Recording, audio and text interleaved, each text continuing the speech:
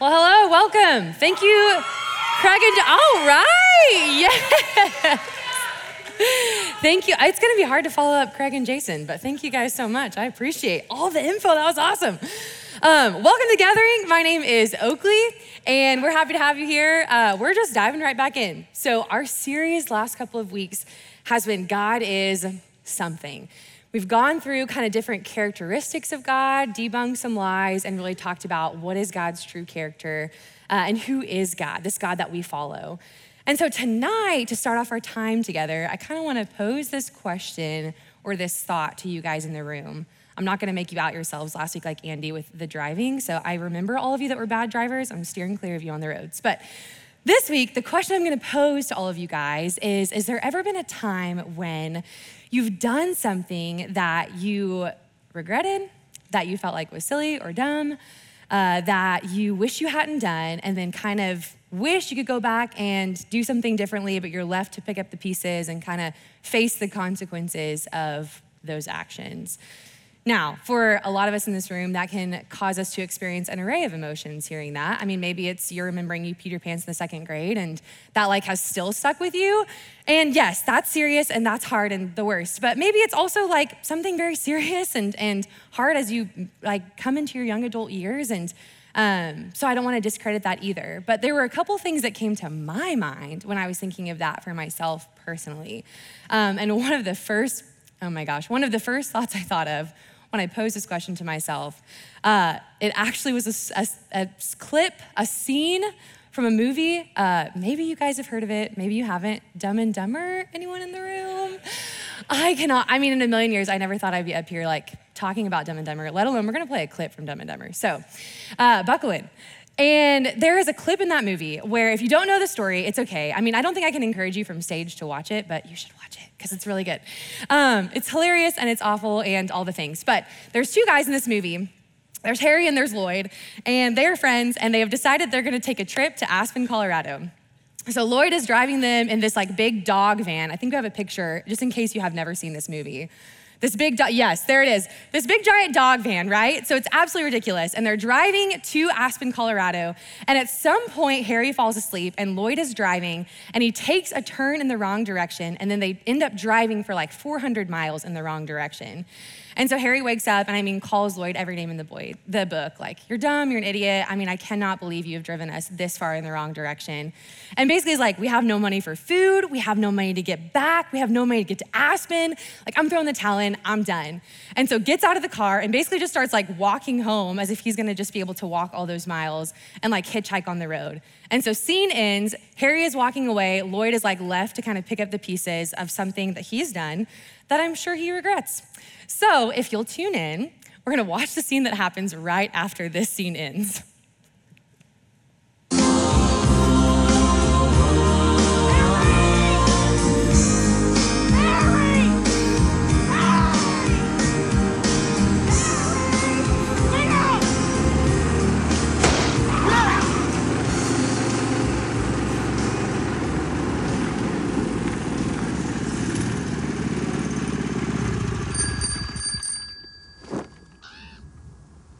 Got room for one more if you still want to go to Aspen. Where did you find that? Some kid back in town traded the van for it, straight up. I can get 70 miles to the gallon on this hog.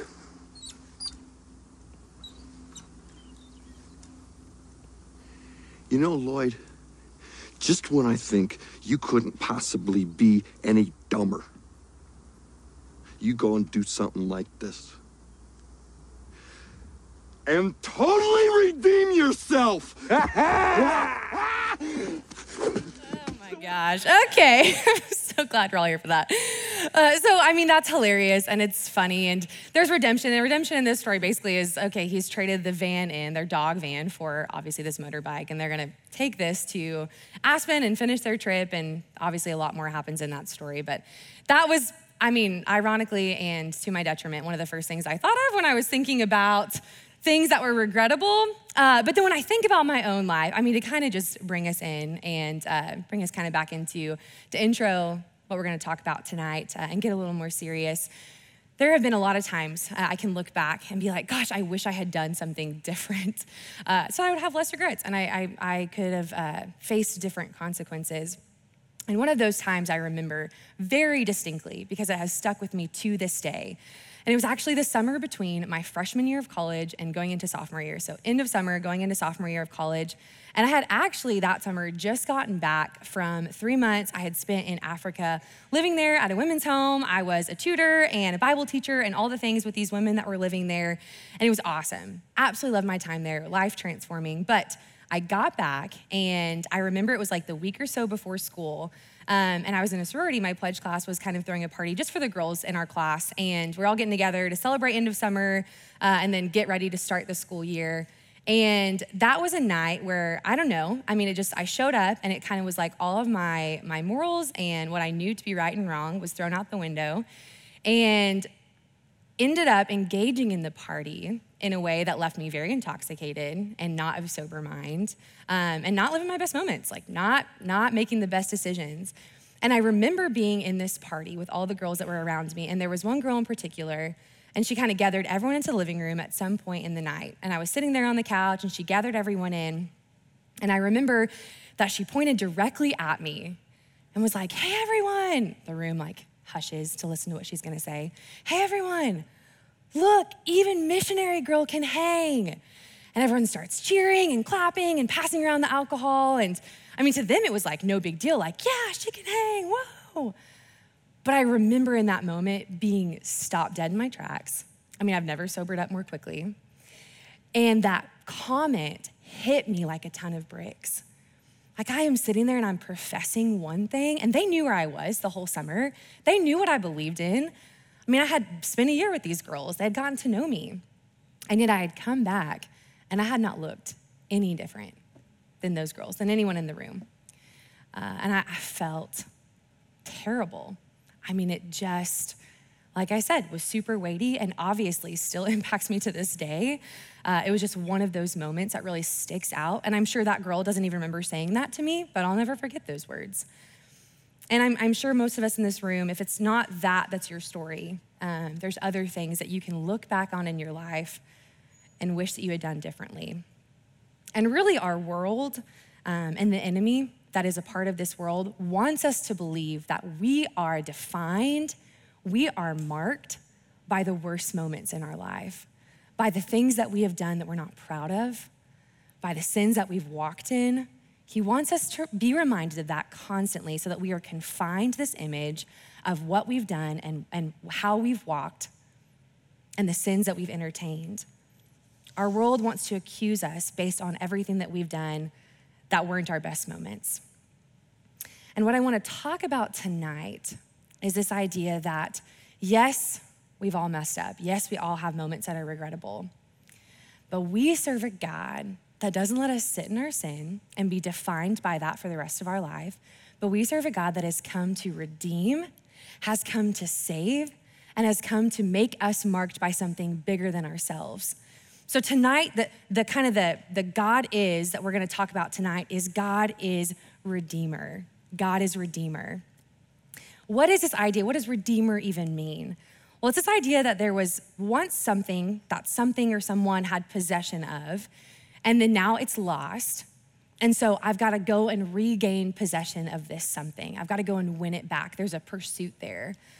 When I think of redemption, this is a silly example, but when I was in the 4th grade, I had 2 hermit crabs. My mom got them for me for my birthday. And I don't know if that was like a thing for you guys, but in grade school, it was like everyone had hermit crabs, and I think they had the lifespan of a year, so like no one has them now. But everyone had hermit crabs. I really wanted them. I got them for my birthday. And I remember playing with them one afternoon, as you can with crabs, and I set them on the floor to just, look at them. And I go to the bathroom. I went and got a snack. At some point, I watched an episode of my show. And then I came back in there and they were completely gone, not where I had left them on the floor of my bedroom. And so it was a terrifying conversation to have to come to my mom and be like, by the way, they're not in my room and I don't know where they are, probably in the house. And so we searched everywhere for these 2 crabs. All day long, the rest of the afternoon, it was, I've got to search for these crabs and find them. They were mine, they are lost, I've got to find them. Unfortunately, we did not find them that day, but I will say, silver lining to the story, if you will, that night at like 1 a.m., my mom wakes up to the sound of like the ticking in the kitchen as their little claws are like going to get their midnight snack. And so went and grabbed them and like threw them back in the cage, and they lived to see another day, and then they had like maybe 20 more days and then they were dead. But the idea of that is, I mean, that's a silly example, yes, but there were these things that I had and then they were lost and I had to regain possession of. And on a much bigger level, is that not the way that God views us? That at one point in time, we had this perfect right relationship with God. And then because sin entered into the picture, there is now this chasm between us and God that we could not pass on our own, that nothing we could do could make us right before God's eyes. And so God says, I've got to pursue you, I'm gonna come find you, and I'm gonna redeem you and regain you as my children back to what once was. Our God now can look at us and say that he identifies us by our greatest moment, which is our redemption in him. If we are to receive that redemption, that is what we're identified as in God's eyes. Romans 6, I mean, if there is any verse that can lay out the gospel so perfectly, Romans 6:23, the wages of sin is death. We are destined for death. And yet the gift of God is eternal life through his son, Jesus Christ. God sent Jesus, and Jesus perfectly redeemed us as his people, perfectly bought back what was once already God's, and that is us, so we can have a relationship with him. So tonight, like I said, we're exploring this idea of God being a redeemer. And we're gonna look at the redemption story told throughout Scripture. Again, what a timely week to get to go through this as we're preparing for Easter. We're gonna look at that story. But first, before we kind of jump into Jesus coming onto the scene, we really have to acknowledge our own hopelessness and our own depravity to fully be able to feel the weight of the free gift of salvation. So 3 points tonight, and then the first is this: we could not save ourselves. We could not save ourselves. There was a deep problem between man and his maker from the very beginning of time. Like I said, sin enters in, and there's this huge gap between us now, and so there's a deep, deep problem. Romans 3:10-12 reminds us of this problem, where it says, none is righteous, no, not one. No one understands, no one seeks for God. All have turned aside. Together they have become worthless. No one does good, not even one. Isn't this message, I just want to acknowledge, a little bit different than some of the messages we're hearing from our world today? Do what you enjoy. Go be your best self. You are enough. And I mean, it sounds nice, and I want to hear that because I want to believe that. But if I look at this and I'm going to choose to believe that Scripture's truth, it shows me here that I'm not enough. You are not enough. You're not good. You're not righteous. You don't even seek righteousness or goodness. Everything in us is not enough and not good. On our own, we could never be enough to stand before a perfect and holy God because we are broken by sin. And we don't like this. It is a very offensive thought. It like rubs me wrong when I hear that because I'm this people pleaser at heart. I'm like, I want to succeed. I want to do well. And so I want to be able to have some answer where I'm like, I can do this, and then this produces this response, and then I'll be okay. But on my own, that will just never be the case. Sin is rebellion. Rebellion is opposition to the things of God. God, it's not like we're even walking the same path God is walking. God is walking towards goodness and holiness, and we have turned the exact opposite direction and to walk in rebellion. And that path leads to one place, and that's death. It's hopelessness. Anything opposite from the Lord is exactly that. We were born with these hearts that are rebellious. I think back to my kindergarten years. Rebellion for me as I was a 4-year-old looked like I let the boy that I was in love with, had this biggest crush on, that sat behind me in school, cut my hair. I don't really know. This is a true story. I don't know why I did this. He wanted to cut my hair for whatever reason, and I was like, yes, we're in love. We're gonna get married someday. This is what love looks like. And so I let him just cut chunks of my hair, and then I put them in my desk. And the janitor found them and called my mom, who, to her surprise, I was like, yes, lifted my hair up. And I was like, he's been cutting it, we're in love. She's like, no, that's not it, and you can't do that anymore. So I don't know, weird kids, maybe some psychological things there. We can dig into that later. But that was like 4-year-old rebellion. I mean, no one had to teach me that was like not a good thing to do, and I still did it. In grade school, my rebellion was me against my parents' wishes, creating a secret Facebook account. I skipped the MySpace phase. I was never allowed to have a MySpace, and so for me, it was Facebook. Had to be sneaky with it. I know, very scandalous. But I remember my parents distinctly telling me, don't create a Facebook, and I did. Thankfully, that Facebook is deleted at this point because it probably have a lot of pictures of what I'm about to talk about next, which was middle school rebellion. Looked a lot more like dark eyeliner and a lot of purple eyeshadow.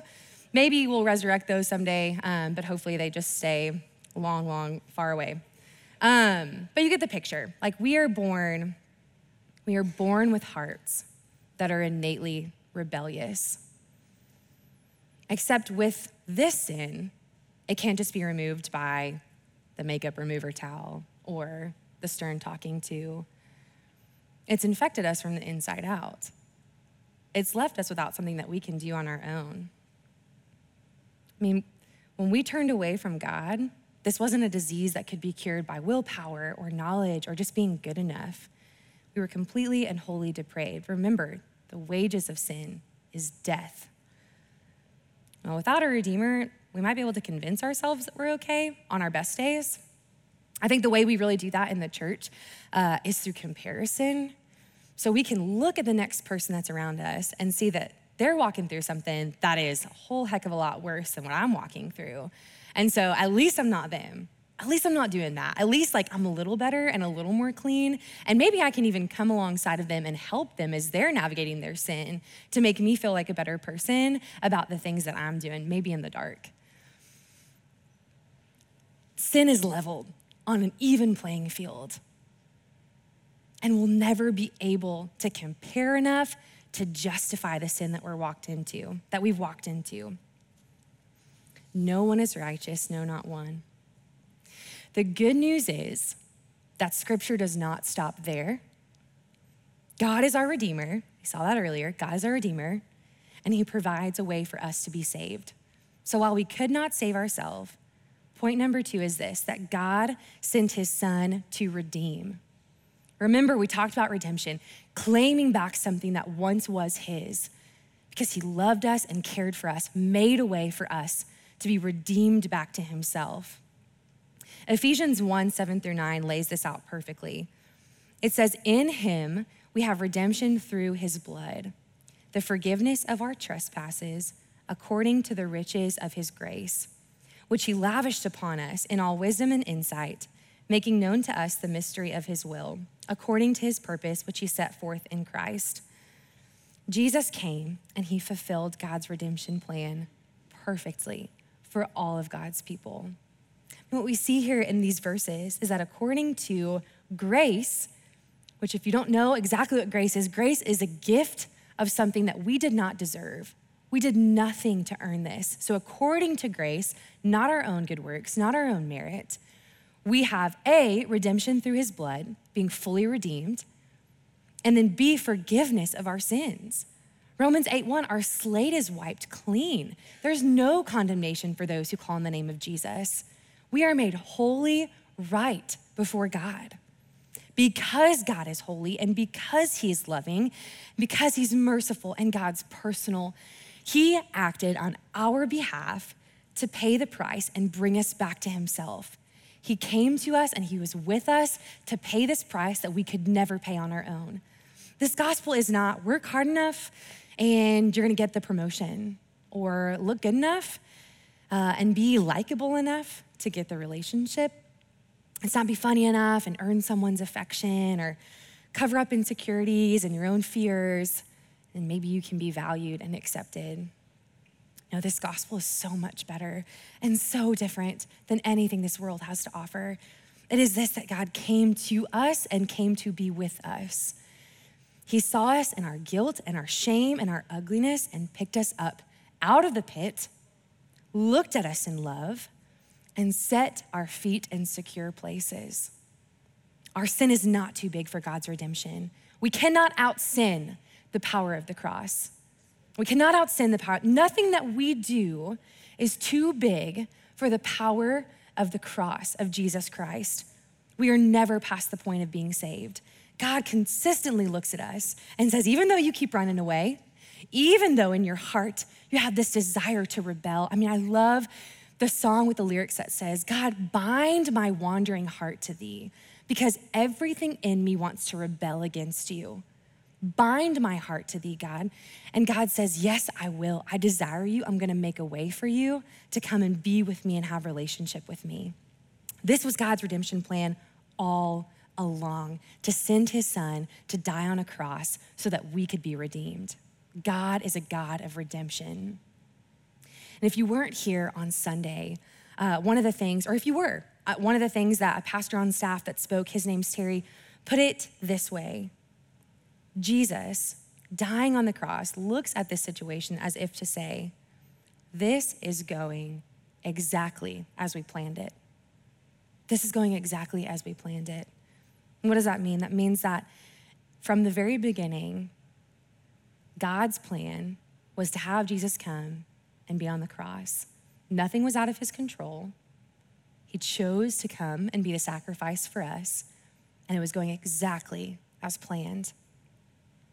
All the way back in the Old Testament, we see a prophecy of how God will redeem his people.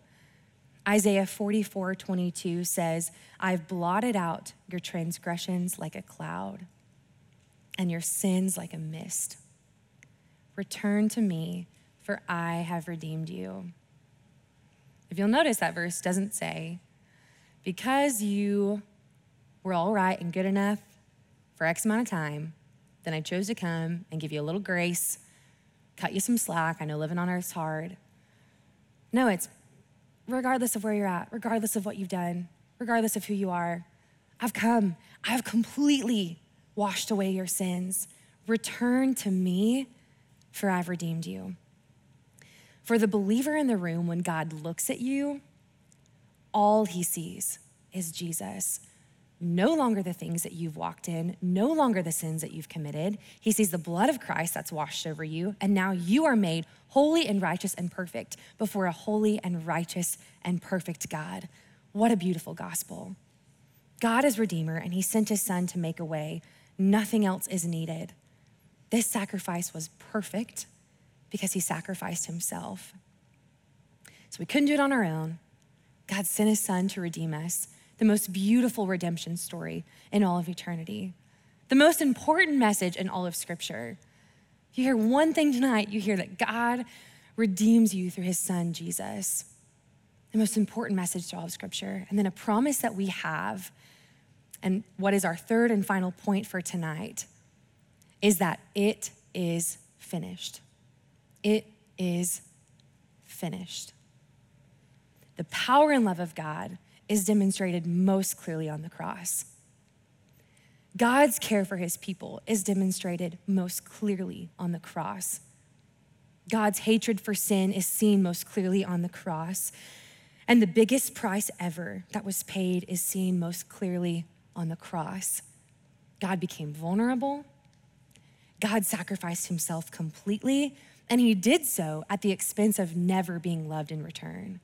You and I do not have that capacity. We love, but there's always some string attached. There's always something, even if we wouldn't admit it, that we need to get in return. I mean, that's how we are. We're just selfish people. And God loved us. He initiated love for us, knowing that some people would still look and spit in his face and turn away. Jesus did not have to come and die. Hear me say that one more time. Jesus did not have to come and die, but Jesus chose to come and die. No one took Jesus' life from him. No one forced his hand to go to the cross. He chose that because he knew that even in his death, we would be made right. Even in his death, as people are putting him on the cross, he prays that they would come to know him and see that he is the Son of God. Jesus chose to come and to die. And inside all of us, there is this need and desire for redemption that is only met by God's willingness and his longing to redeem us. Our need and desire to be redeemed is only met by God's willingness and his longingness to redeem us through the blood shed on the cross. I want to read Jesus' final words as he's about to take his last breath. He's experienced so much agony, so much pain, so much abuse. And picking up in John 19:29-30, it says, "After this, Jesus, knowing that all was now finished, said, 'I thirst.' A jar full of sour wine stood there, so they put a sponge full of sour wine with a hyssop branch and held it to his mouth. When Jesus had received the sour wine, he said, 'It is finished.' And he bowed his head and he gave up his spirit." Jesus paid the hefty price by dying on the cross for you and me. And we were the ones that were actually guilty. We were the ones that should have been up there instead of him. As you know, this week is an important week. It's a special week, because it's a somber reminder of the death that Jesus paid for us and he endured for us. But what you also know is that it doesn't just stop on Friday, that after 3 days, our Savior rose from the dead.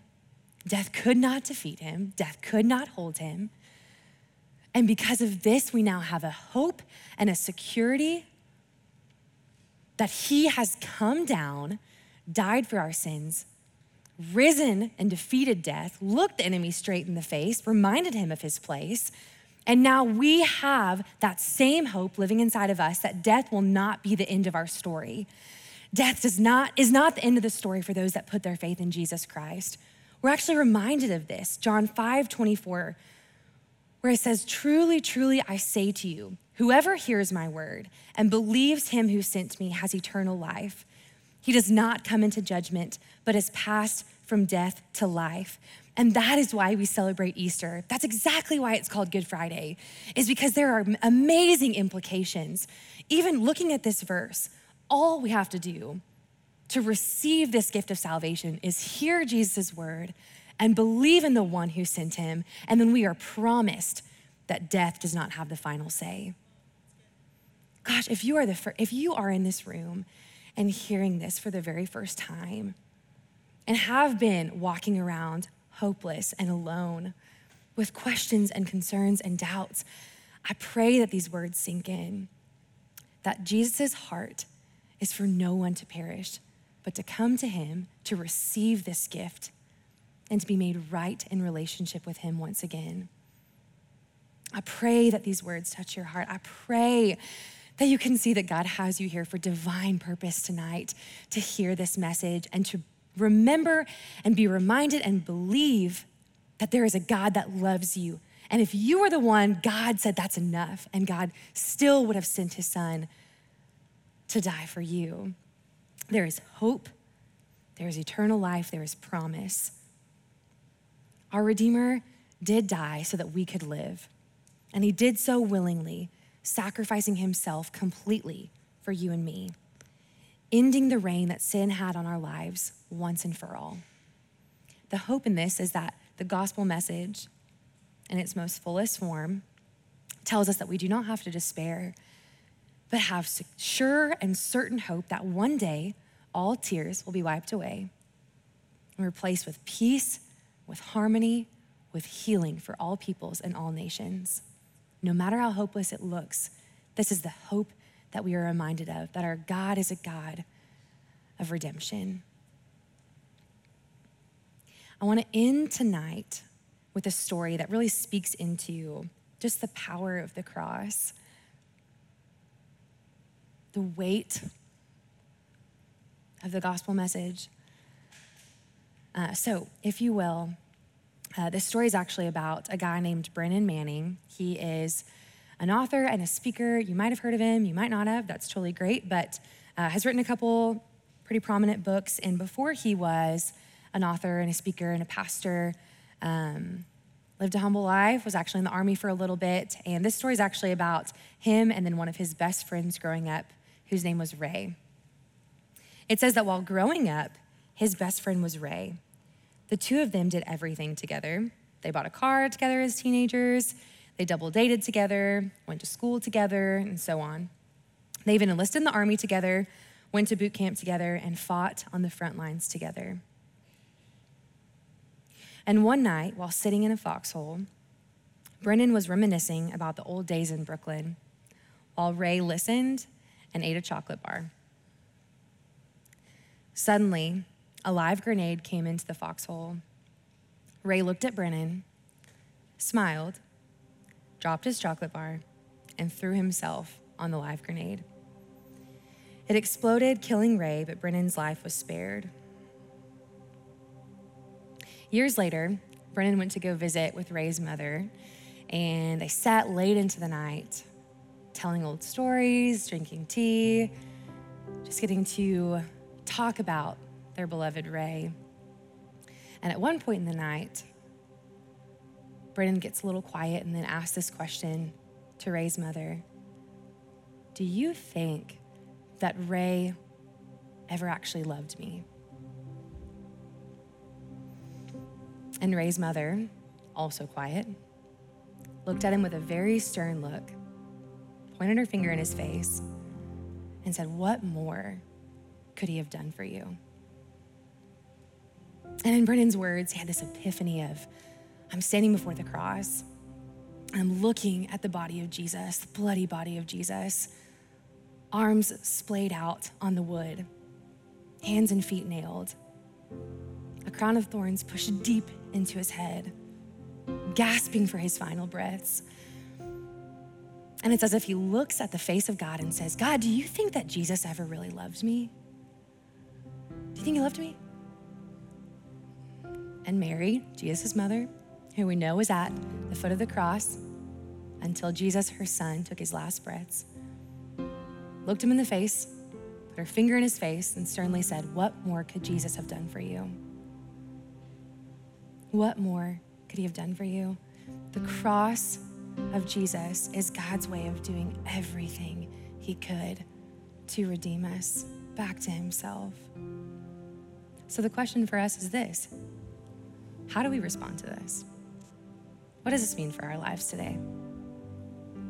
I want to leave this thought with you as we enter into our time of 120 seconds. What is God, our Redeemer, inviting you into? Knowing the power of the cross, knowing that he's redeemed you, what is he inviting you into? And how does that change us slowly and steadily from the inside out as we understand the power of this more and fall more in love with the Creator that said, even death won't keep me from you? Would you pray with me?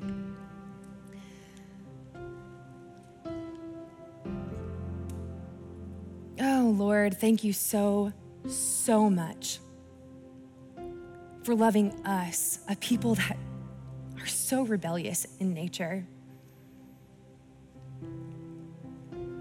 Loving us enough that you sent your son to die a horrific death. It was never too much for you. It was never a question. No matter how many times, again and again and again, we mocked you to your face, you never questioned your love for us. Oh my gosh, Lord, hit us in the heart with that tonight, God. That the reality of the power of the cross would sink in, even if it's for the very first time, God, and lives would be transformed because of what you're doing in this room. Help us to really, truly understand your love for us as our Redeemer. God, we are so grateful for you, and the only response we have is to give you our lives.